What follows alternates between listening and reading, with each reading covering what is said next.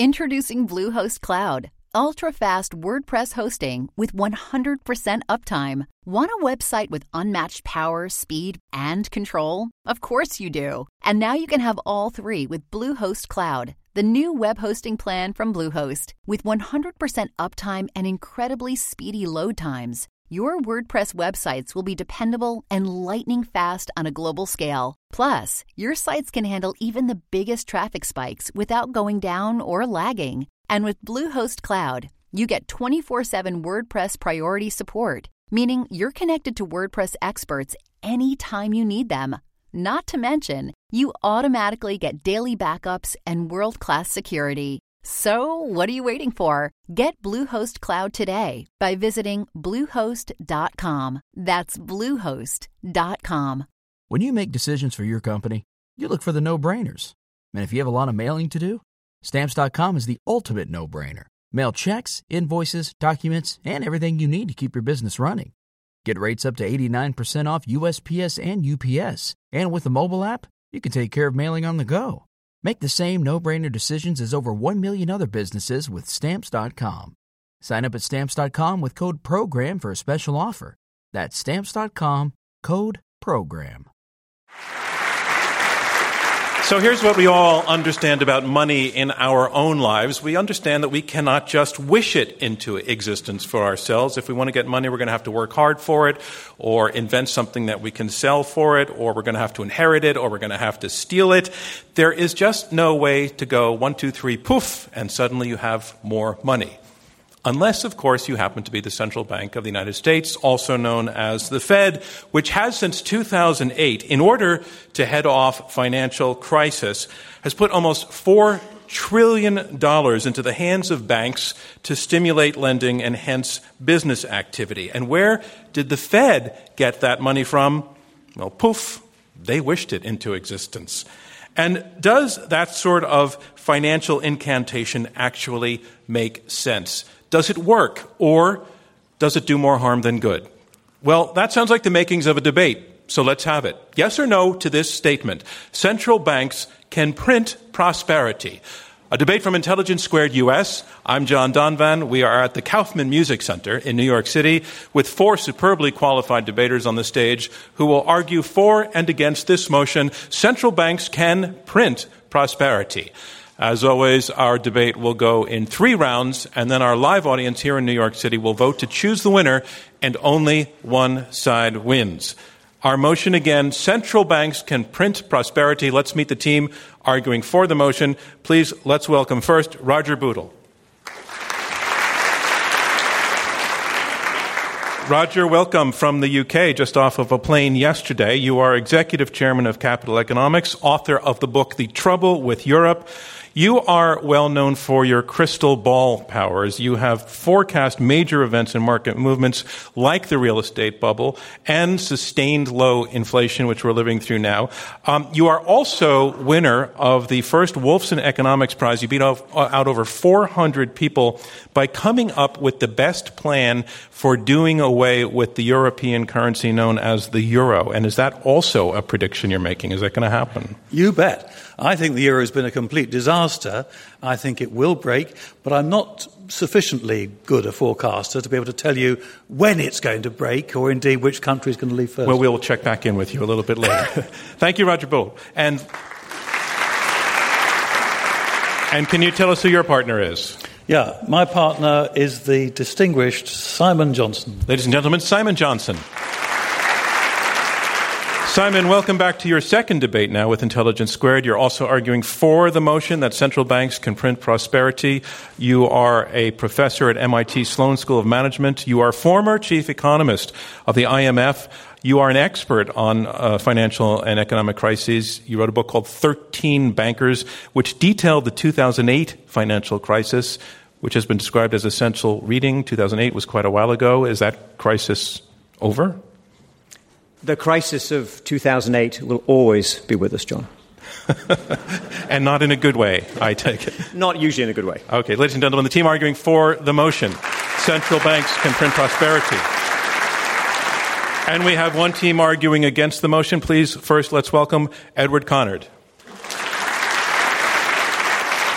Edward, also, thank you. Welcome back to your second debate with us. You're a visiting scholar at the American Enterprise Institute, author of the forthcoming book, The Upside of Inequality, How Good Intentions Undermine the Middle Class. You also wrote another financial bestseller, Unintended Consequences.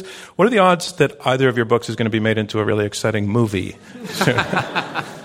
I suspect the closest my books will ever come to becoming a movie is the 30 minutes I spent debating Jon Stewart on his show. Ladies and gentlemen, Edward Conard.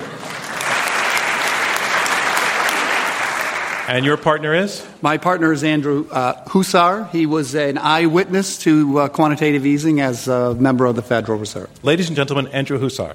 Thank you very much. Andrew, you are a senior fellow at Rutgers Business School and a former managing director at Morgan Stanley.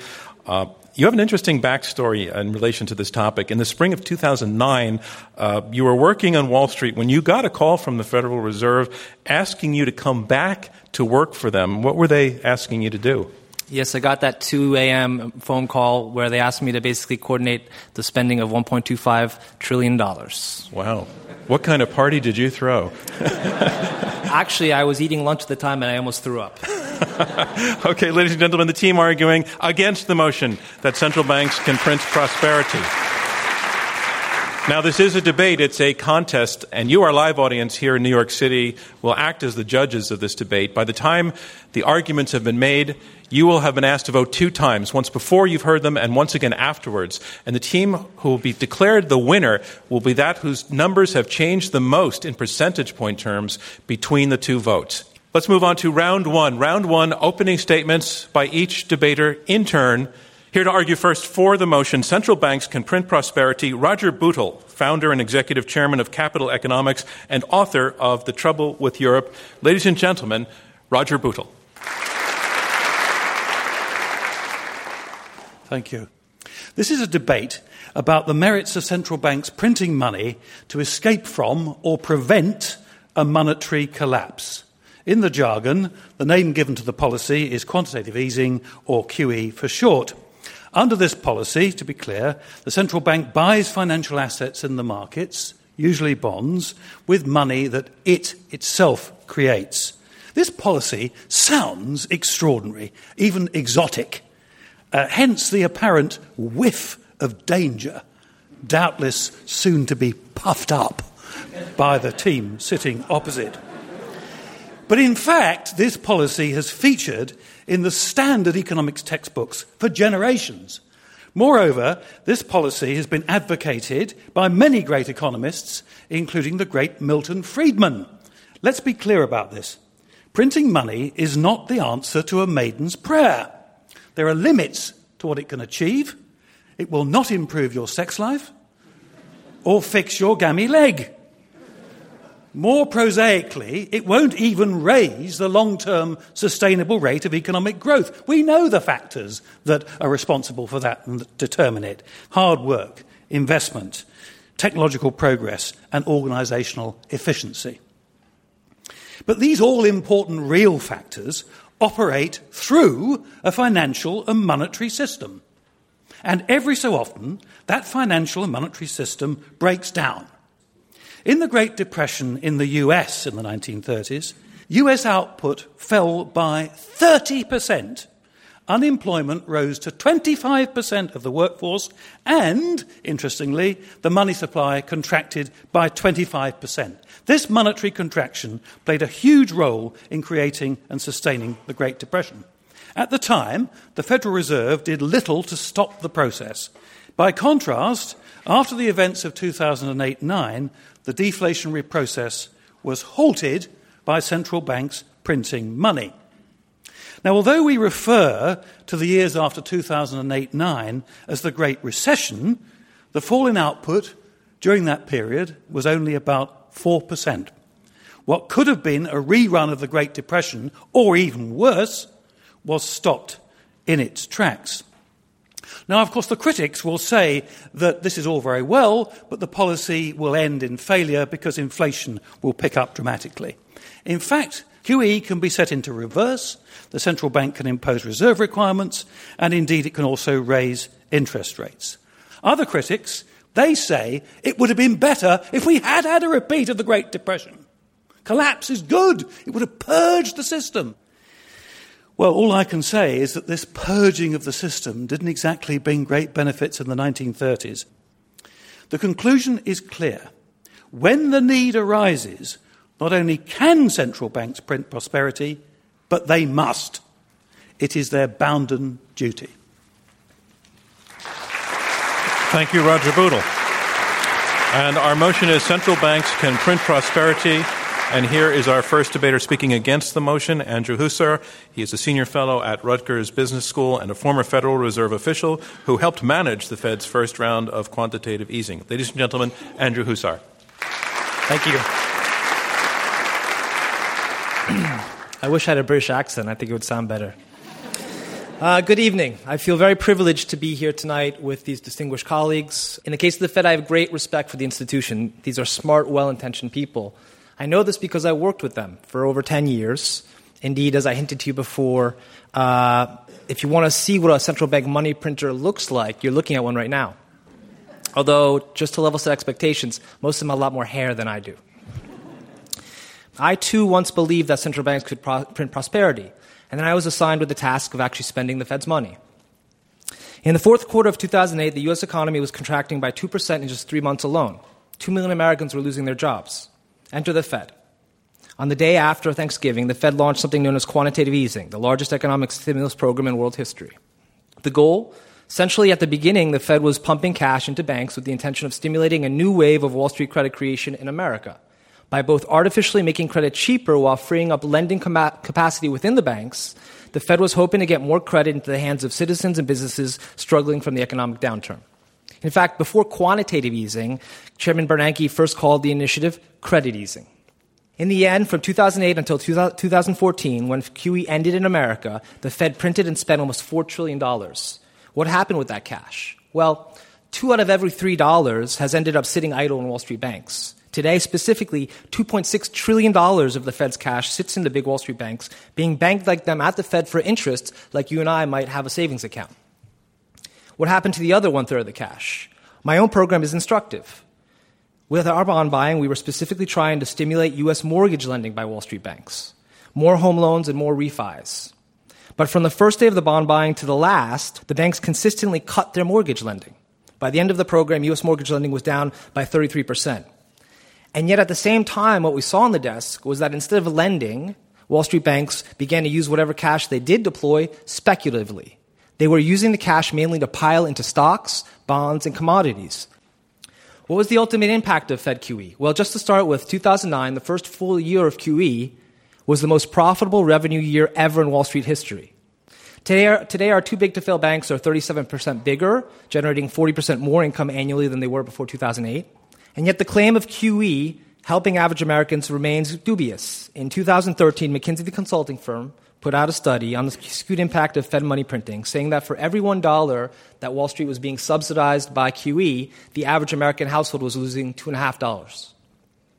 The existential problem with central bank money printing is how the tool works. It doesn't create prosperity, or even if it does so marginally, it's basically creating prosperity for people who don't need the help, the Jamie Dimons and Lloyd Blankfeins of the world. If anything, over time, money printing has only helped us kick the can of desperately needed reform further down the road.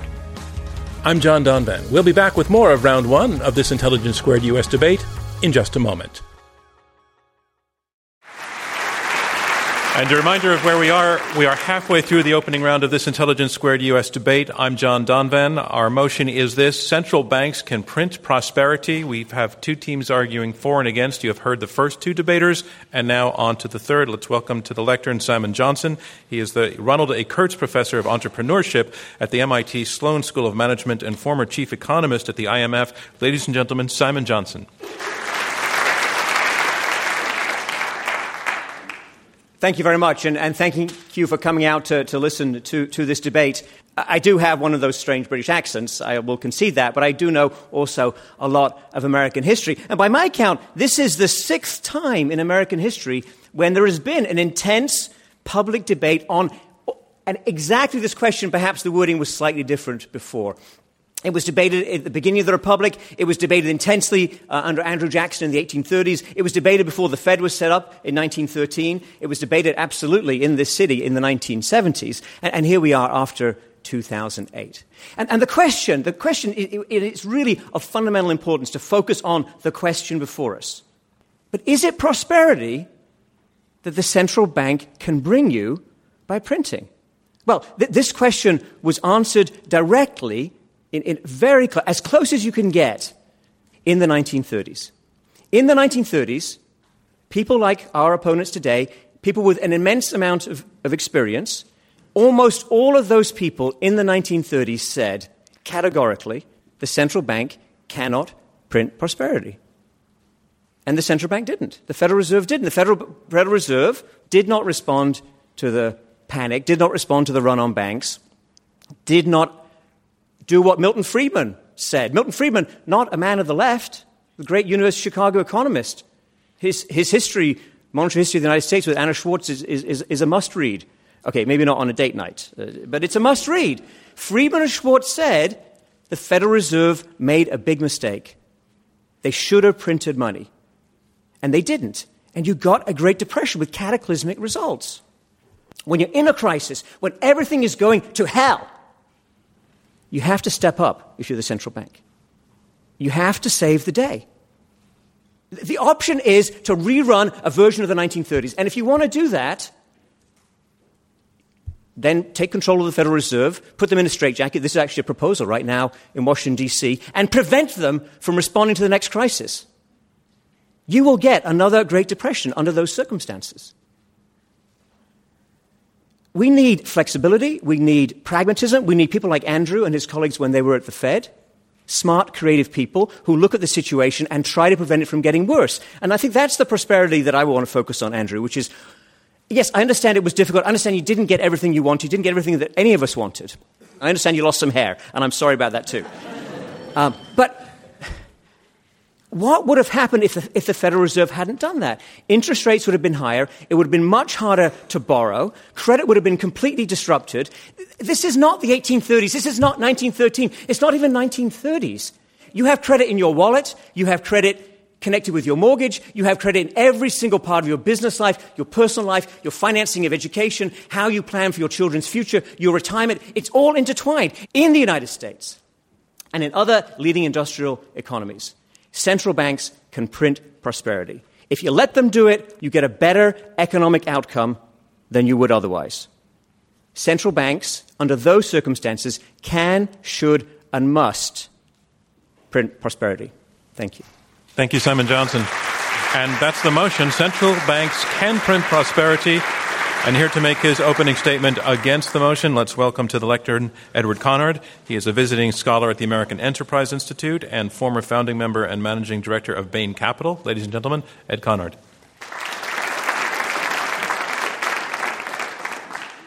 Don't let our opponents hijack this debate. This is not a debate about whether the Fed should act as a lender of last resort in a run on the banks. We all agree with that point that they have made. And that's why they've taken this position, because you can't disagree with it. This is a debate about radical monetary policy that tries to print money in order to stimulate growth after a bank run in a recession. This is not QE1. This is QE infinity.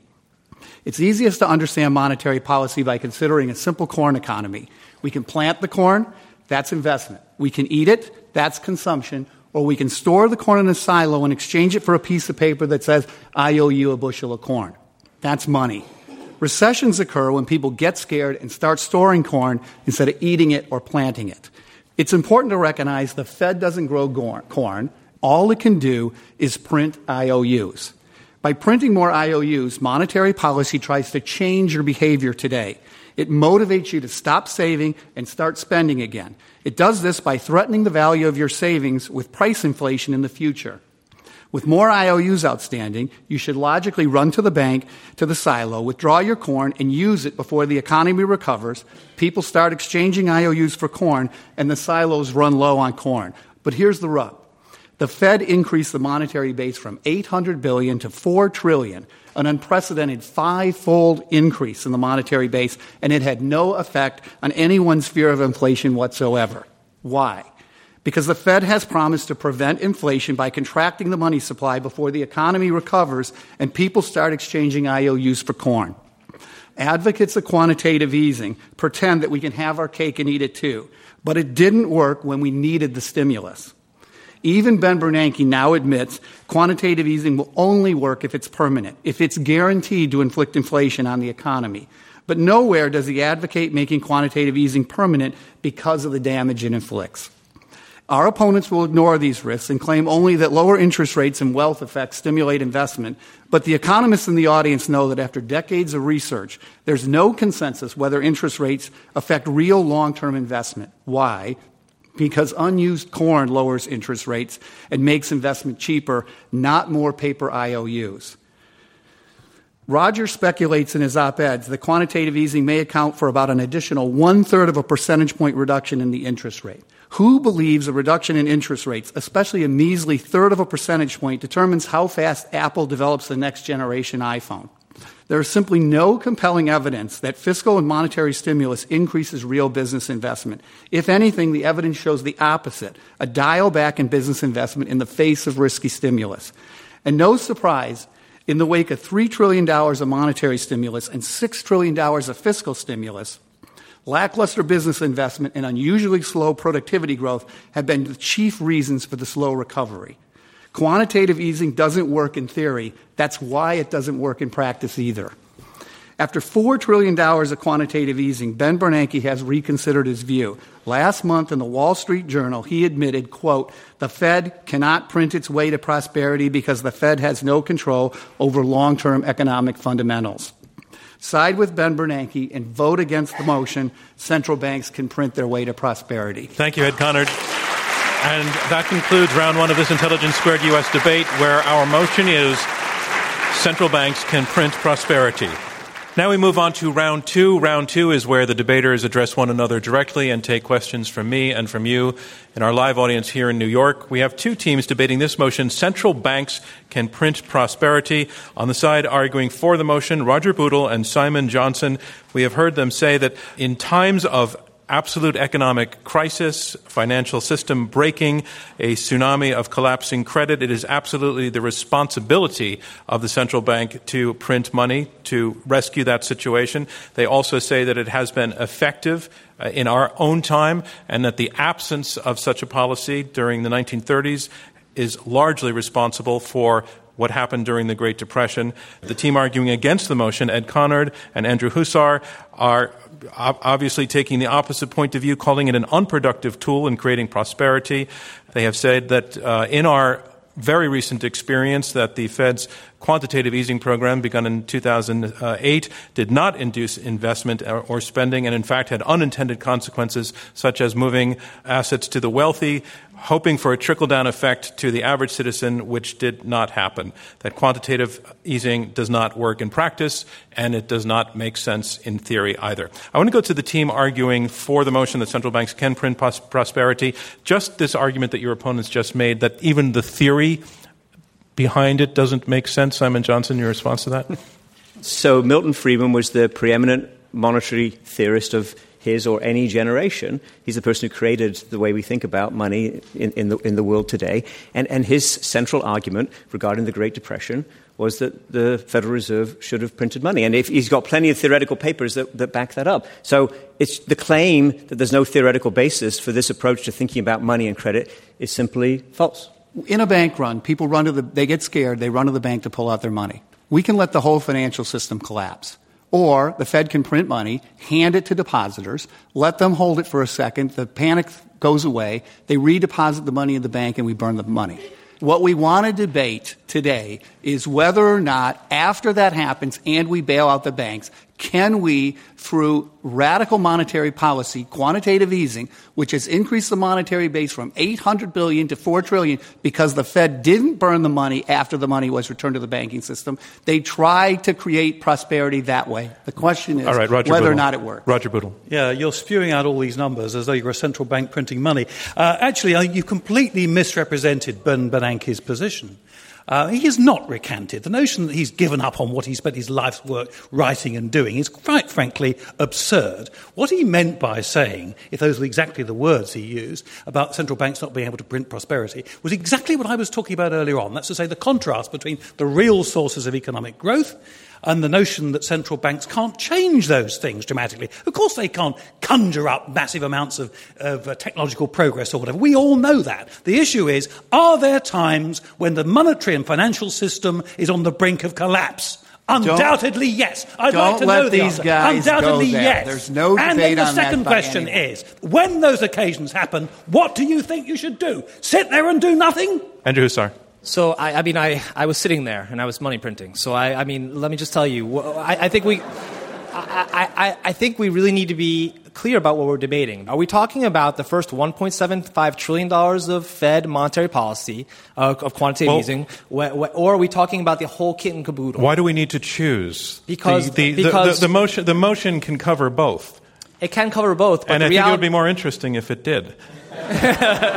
Well, there's no disagreement on the first. So you would concede that I think they're conceding the motion, actually, John. If you look at my writing or speaking, I've always said it should have been QE 1 and done. So the reality is the first stage of QE, that was the let's put out the fire stage of QE, ended in 2010, and we went on for 4 more years. And so I think from a time perspective, the vast majority of money printing happened when we all agreed that the crisis was over, and central banks around the world have begun to try to stimulate growth and stimulate employment. And I think that's where we've seen massive distortions and massive opaque Wall Street subsidies. All right, so you've given a good answer for why to frame it post-first QE. So I want to ask Simon Johnson to respond to that, their critique of the program more, say, of the last 5 years as opposed to the last 7 years.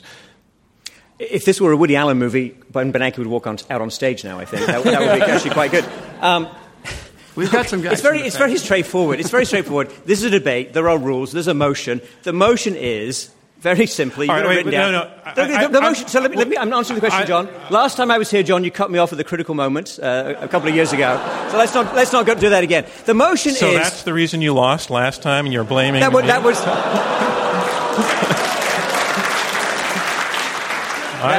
That was the main reason. Yes. What I would like to do is actually explore on your side, if you would be willing to take into that spirit.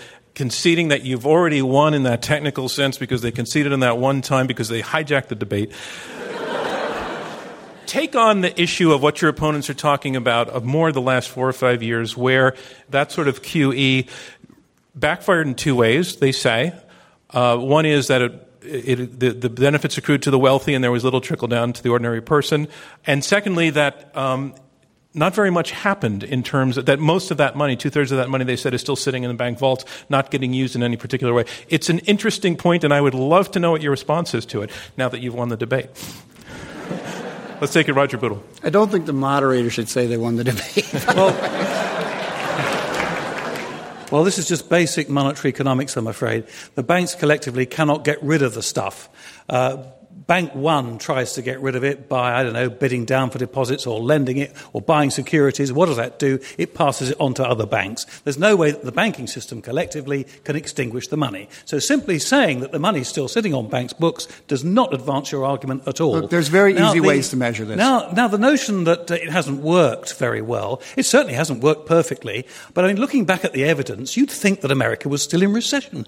In fact, what's happened is you've had a pretty decent recovery, you've had millions of jobs created. Okay, there are bankers that have earned obscene and absurd amounts of money, and I am no defender of that. But you mustn't conflate these two. Okay. Just because the central bank has created money, that hasn't automatically gone into Lloyd Bank Fine's pockets. If we are going to play with the language of the motion, the word prosperity is there. Is what they're describing prosperity? I think we can measure how much money has been used. It's very easy, and it gets to the question of prosperity. One is to look at business investment as a percent of GDP. It's been tepid. We've seen no rebound. Mortgage lending is way down from where it was in the past. We can look at business lending from the banks. There hasn't been a lot of business lending from the banks. And so by real measures of the economy, we know that the economy is down. And it's not like we saw in normal recessions, a rebound and then growth. We went down unusually to a very low base, and we have had below average growth from that base onward. So now I think Ed is conceding the substance of the motion to us. I don't think so. So let me explain. Let me explain why. John.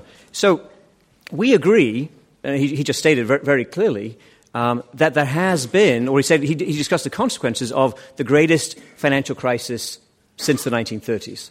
That it was the crisis that brought down investment, that brought down employment, that destroyed businesses. I would remind everyone that in the fall of 2008, there was no credit to be had on reasonable terms for almost anyone, individual or firm, in this economy. That was the financial crisis.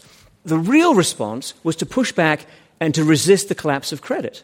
This is where the printing of money. So the printing of money, the creation of money that goes into the financial system, eases credit, makes credit more available, lowers interest rates for various kinds of products, makes it possible to get a mortgage, makes it possible to have a credit card. When I was in the Fed, it wasn't just that I was losing hair or getting frustrated. It was the reality that what we were seeing was we were pumping a lot of cash into the big Wall Street banks with the intention potentially of credit easing, of improving credit conditions for the average American. And what the banks were doing instead, and what they've continued to do over the last 7 years, effectively, is to use that cash for their own speculative purposes. Basically, over the last 7 years, you've seen the big Wall Street banks basically increase their lending from $7.3 trillion to $8.1 trillion, so about 10%. And you've seen them actually just increase their bond holdings, their speculative bond holdings, from 2.1 to 3.7 trillion. That's 75%. And that's not even the stocks that they're buying and the commodities that they're buying. So Andrew, what's your bottom line on this point, then? The bottom line is that as well-intentioned as QE is, it's actually subsidizing Wall Street and not really benefiting sufficiently the rest of us. Powerful enough point that before we go to audience questions, I want to let your opponents respond. Either of you? Would you like to? Well, the fact Roger Bootle. Yeah, the fact that the banks have used some or even indeed all of the money to buy bonds doesn't prove anything at all, frankly. It doesn't negate the transmission mechanism of monetary policy whatsoever. In buying bonds, adding to the demand for bonds in the market, they've raised the price of bonds, lowered the rate of interest on bonds, and of course they've bought the bonds from someone or other, and that's pushing the monetary impulse all the way through the economy. If the price of credit is going down and they're not lending on some level, there's disagree not an with both impact these on guys. consumption or on investment. I disagree with both these guys. What makes lending easier... We're going to get you another table. I'll take it. What makes lending easier is corn in the silos, not printing IOUs. It's having real savings in a real economy. It's not accounting.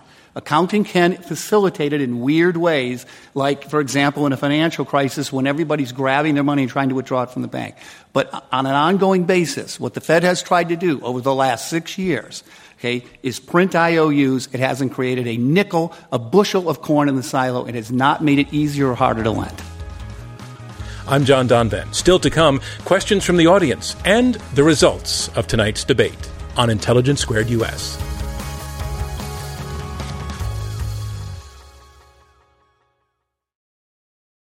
I want to remind you that we are in the question and answer section of this Intelligence Squared US debate. I'm John Donvan, your moderator. We have 4 debaters, 2 teams of 2, arguing it out over this motion: central banks can print prosperity. Sir. Thanks. I think you've all established pretty conclusively that Federal Reserve cannot help Apple make the next iPhone. But that's the supply side. But doesn't the demand side affect my ability to buy the iPhone in a credit crisis? Isn't credit creation somewhat affected? And if so, can the Fed act on the demand side by helping spur my ability to buy? Now, whether or not... that was a question mark right there. Perfect. So go ahead. Since 2008 in America, we have a 70% consumer spending economy, right? We all know this. In America, over the last 7 years, the rate of growth of consumer spending has been 1.7%, which is the most anemic consumer growth on record in the history of the United States. So to the extent that we not only have fiscal stimulus, but we actually have had massive money printing, apparently it's not really trickling down to the people who are actually buying things. So. That's fine. Yeah, look, the questioner is exactly right. Exactly about credit and the role of credit in the economy, including stimulating innovation through the mechanism that you described.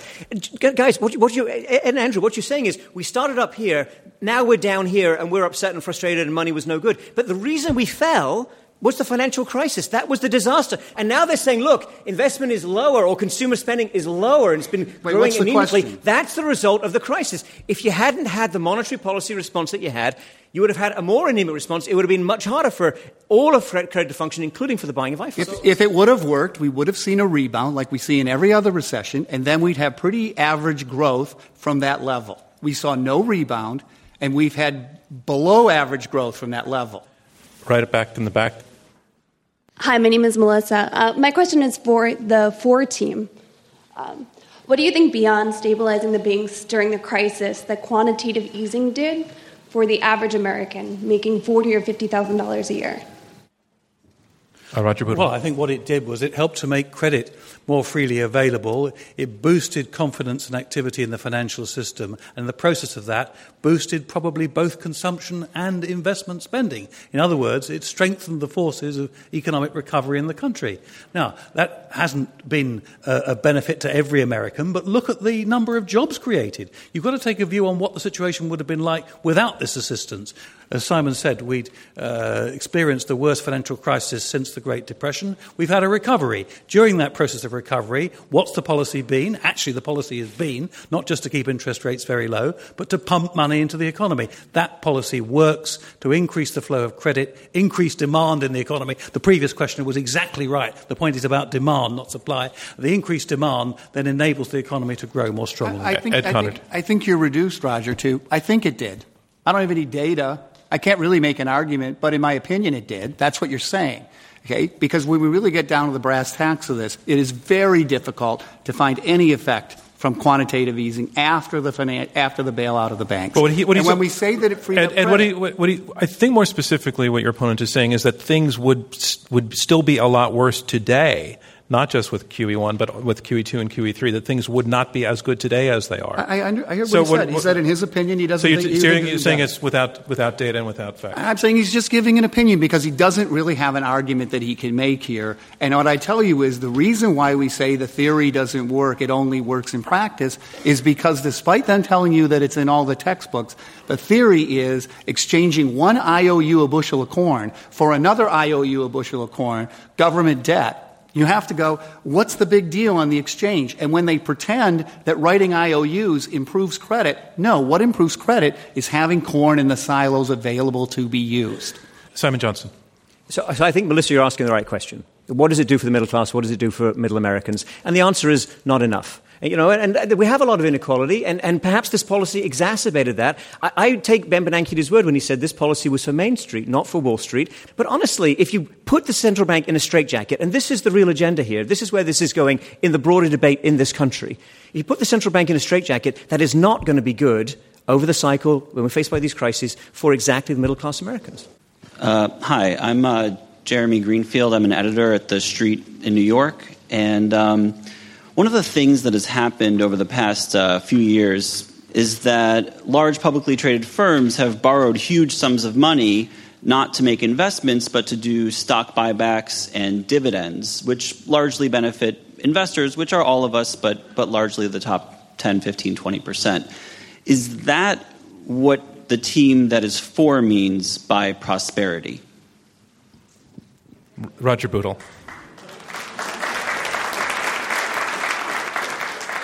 No, I don't think that amounts to prosperity, and I'm not convinced indeed that it adds to prosperity. There's a strain in this debate whereby someone says, look, there are all sorts of problems with America that haven't been solved. My garage door doesn't work. I say I've got to go back to the gammy leg and the gammy sex life. What did QE do for me? Yeah. We know that there are all these problems in the US economy, and most of them got nothing whatever to do with the monetary system. The question is, given all that, all those awful things, eating away at jobs, diminishing the middle class incomes, given all that, what should monetary policy have done? And has monetary policy contributed to ameliorating those problems in some regard? And I think the evidence is pretty clear. What it's done is it's helped to sustain the growth of demand. In the end, that amounts to jobs, the most important thing of all. Just to level set here a bit. QE was also undertaken in the UK. The Bank of England did its own report. They did about $1 trillion of QE. I can't do an English accent, but I will tell you what they actually wrote about sort of the monetary policy and its impacts in the macroeconomy. It says, the benefit of wealth effects, which is what we're talking about, will accrue to those households holding the most assets. Distributional consequences and its benefits will not be shared equally among all individuals. And that's the problem, right? We do actually have to talk about the transmission mechanism, how these tools actually work. Can you tell us your name as well? Name's Eric, and my question is for Andrew on the against team. Bernanke's been very firm about two things post-retirement, it seems to me. One, I think you just disagreed with. He said that the policy has been making things better than they'd otherwise be. So I have to ask you about your point of view on the second thing.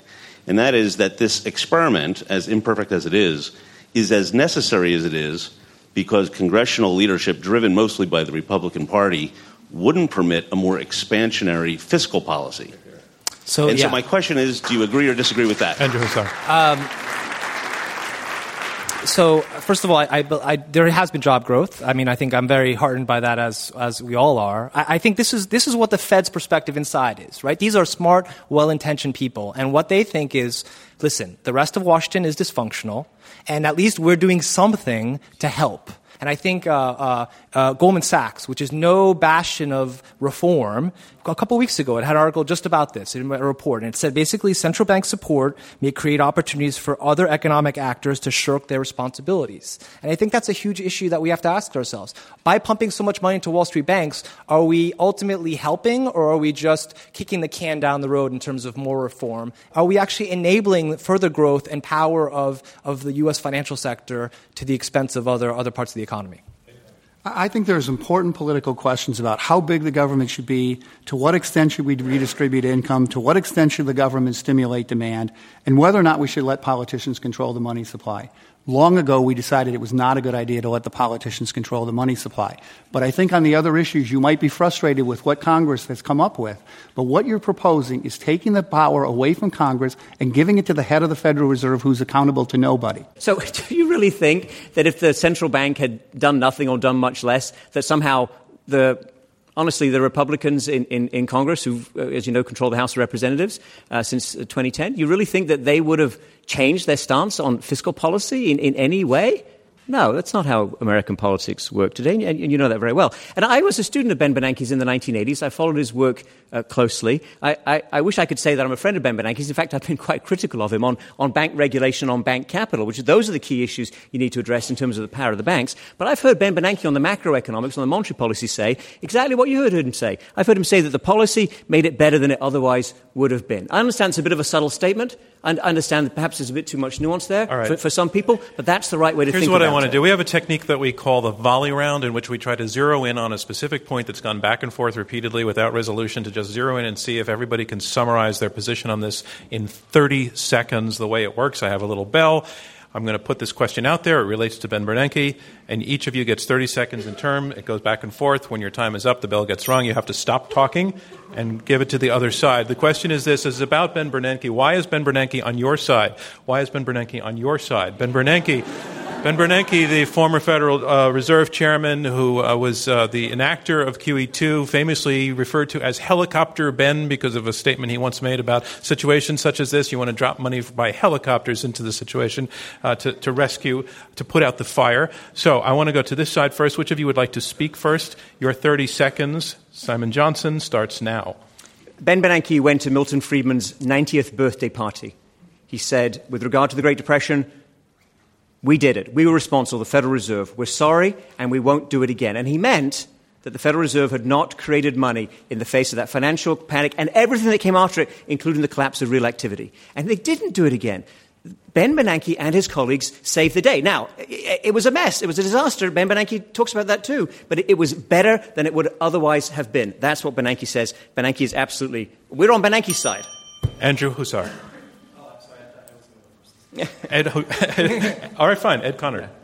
I think Ben Bernanke flat out says that printing money cannot create prosperity. He says it works in theory, but it doesn't work in practice. And now he says QE will only work if it's permanent, if it actually inflicts inflation if it's guaranteed to inflict inflation on the economy in the long run. I think he's backed way off of his position that got him the name Helicopter Ben. You can read the New Yorker magazine on Adair Turner's book, and it says he no longer mentions the theories that he put forward in the past. You can read his book, 500 pages of what he has to say about quantitative easing now, and you'll see that the things I said are true. Yeah, we heard earlier on that if this were a Woody Allen film, Ben Bernanke would suddenly appear. Well, unfortunately, he can't appear, but he has taken the trouble to tell me what he really meant. And what he would have said had he been here, which is that he did absolutely the right thing. The policy made things an awful lot better than they would otherwise have been, and he hasn't recanted at all. Okay. Andrew, who's that? So, Ben Bernanke, before the financial crisis, talked about how this was the great moderation, how activist monetary policy was going to save the day and would never really allow for a financial crisis to happen again. We saw how that went. Post-financial crisis, he started talking about how we see how monetary policy works doesn't work in theory, but it works in practice. And basically all of his statements since have been similarly confused. All right. That concludes our volley round, the spirit of Ben Bernanke, and that concludes round 2 of this Intelligence Squared U.S. debate, where our motion is central banks can print prosperity. So we're about to move on to round 3, and remember again, right after round 3, we have you vote the second time, and it's the difference between the 2 votes that determines the winners of this debate. So our motion is central banks can print prosperity, closing statements by each debater in turn. Speaking first in support of the motion, Roger Bootle, Executive Chairman of Capital Economics. I think Andrew was saying earlier on that the fact he's lost so much hair was some indication of just how hard he worked in order to boost the money supply and the policy of quantitative easing. As you will have noticed, he has no monopoly in this regard. I find it very interesting that usually supporters of printing money are caricatured as falling into one of 2 really very different groups. The first is that we're all supposedly supporters of the banks and of bankers and opponents of bank reform. This is nonsense, frankly. Neither Simon nor I believe that. It's quite possible to believe in the policy of printing money and also that the banking system needs radical reform. These 2 things are not in opposition. The second group that we supposedly fall into is that we're raving lefties. We're opponents of the free enterprise system, just like Milton Friedman was. Well, here's one opponent of the free enterprise system, the professor of entrepreneurship at MIT, and I'm the other one. I actually left a comfortable job at HSBC to set up my own business in the basement of my house. Now, it's a small business, but it's mine own, employing 120 people around the world. Some lefty, some raver. I mean, the truth of the matter is that sometimes, in order to protect and promote the free enterprise system, you have to be able to deal with what happens when it implodes for financial and monetary reasons. In other words, what you have to be prepared to do is to print money to create prosperity. Thank you, Roger Bootle. And that's our motion, central banks can print prosperity. And here making his closing statement against the motion, Andrew Huszar, Senior Fellow at Rutgers Business School. 2 years ago this week, I wrote an op-ed in the Wall Street Journal in which I apologized for my role in quantitative easing and argued that the Fed was literally papering over the issue of a chronically underperforming U.S. economy. Ladies and gentlemen, the U.S. continues to register devastating declines in the underlying conditions for economic growth. We are now 15th in the world in infrastructure, 19th in the world in college graduation rates. The list goes on and on. After my op-ed, many friends from inside the Fed expressed confusion. Didn't I see the dysfunction in the rest of Washington? Wasn't it better that someone was doing something rather than nothing? I respect the Fed and the people inside, but what I responded to them is exactly what Ben Bernanke himself has said, that QE is not a panacea, or as Simon Johnson's old employer, the IMF, has repeatedly warned, an over-reliance on accommodative monetary policy without stepping up the pace of structural reform is unlikely to lead back to normal growth. The ultimate tragedy of money printing is not that it might disproportionately benefit Jamie Dimon or Lloyd Blankfein, as unfair as that may be. It's that if it does work at all, by artificially stimulating banks and financial markets, it's sowing complacency about the crumbling economic welfare of the average citizen. In other words, I'd submit the narrative here in America is not that the Fed did something while the rest of Washington did nothing. It's that over time the Fed did so much that the rest of Washington could get away with doing so little. Ladies and gentlemen, before you vote, I ask you to think about what prosperity really means. Is it more prosperity for all? Or if money printing even works, is it more prosperity for just the most privileged at best? Thank you. Thank you, Andrew Huszar. And the motion is central banks can print money. And here summarizing his position supporting the motion, Simon Johnson, professor at MIT Sloan School of Management. I sat recently before a committee of the House of Representatives that was considering a version of exactly this question. And the way that works is actually very similar to this room, except you're down low and an audience not quite as big as this audience is up above you, looking down on you. And you know, sometimes you may see these hearings, you may hear about them, and you think, well, that's kind of strange and it's somewhat abstract and so on. But this is really where policy gets debated and where you see policy being made.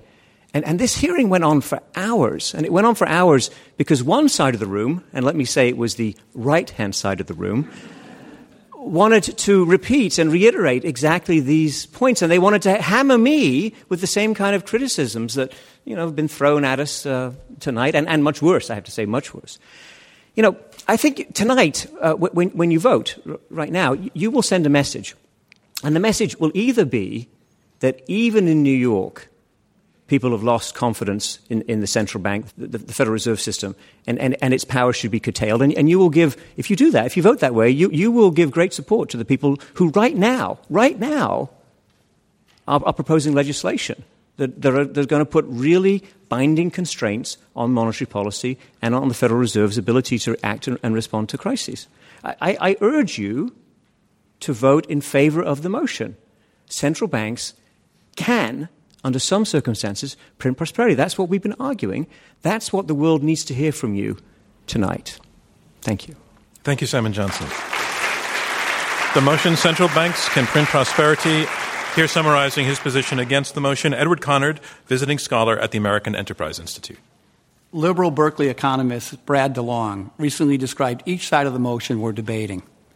About our opponent's view, he said, quote, even though the Fed printed much more money than economists would have thought necessary to offset the impact of the financial crisis, a five-fold increase in the monetary base from $800 billion to $4 trillion, it wasn't enough. Bernanke balked at taking the next step, more than doubling the monetary base to $9 trillion, end quote.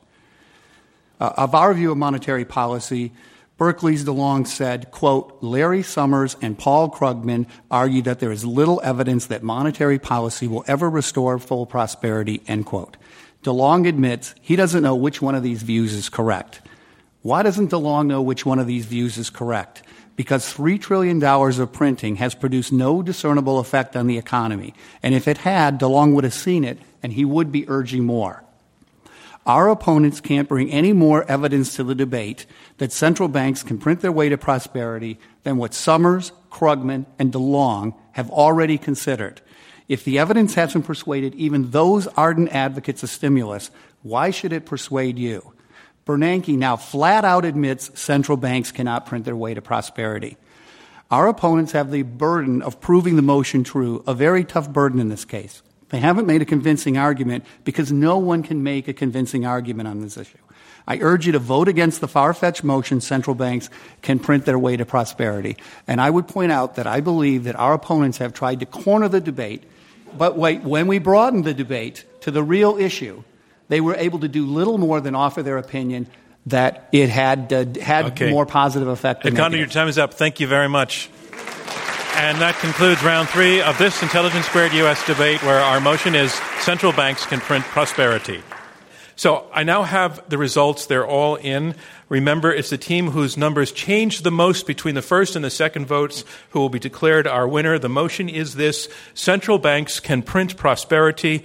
On the first vote, 29% agreed with that, 31% disagreed, 40% were undecided, which is high for us.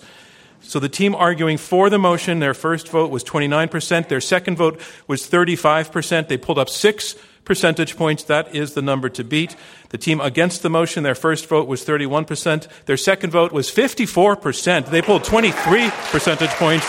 That means the team arguing against the motion, central banks can win prosperity. It's the team that's won this debate. Our congratulations to them. Thank you from me, John Donvan, and Intelligence Squared US. We'll see you next time. This Intelligence Squared U.S. debate was held in front of a live audience at the Kaufman Center in New York City. Dana Wolf is our executive producer. Robert Rosenkrantz is chairman. Taylor Quimby and Rob Christensen are the radio producers. Damon Whittemore is the audio engineer. Clea Chang is chief marketing and digital officer. Chris Kamikawa is director of research. And I'm your host, John Donvan. For more information or to purchase tickets to future events, visit iq2us.org.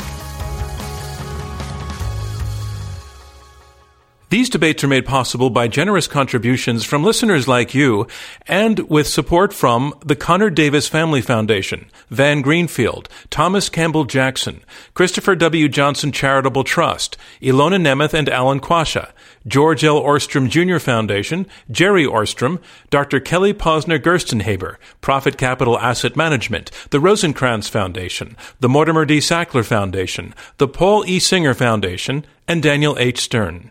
From Intelligence Squared US, thank you.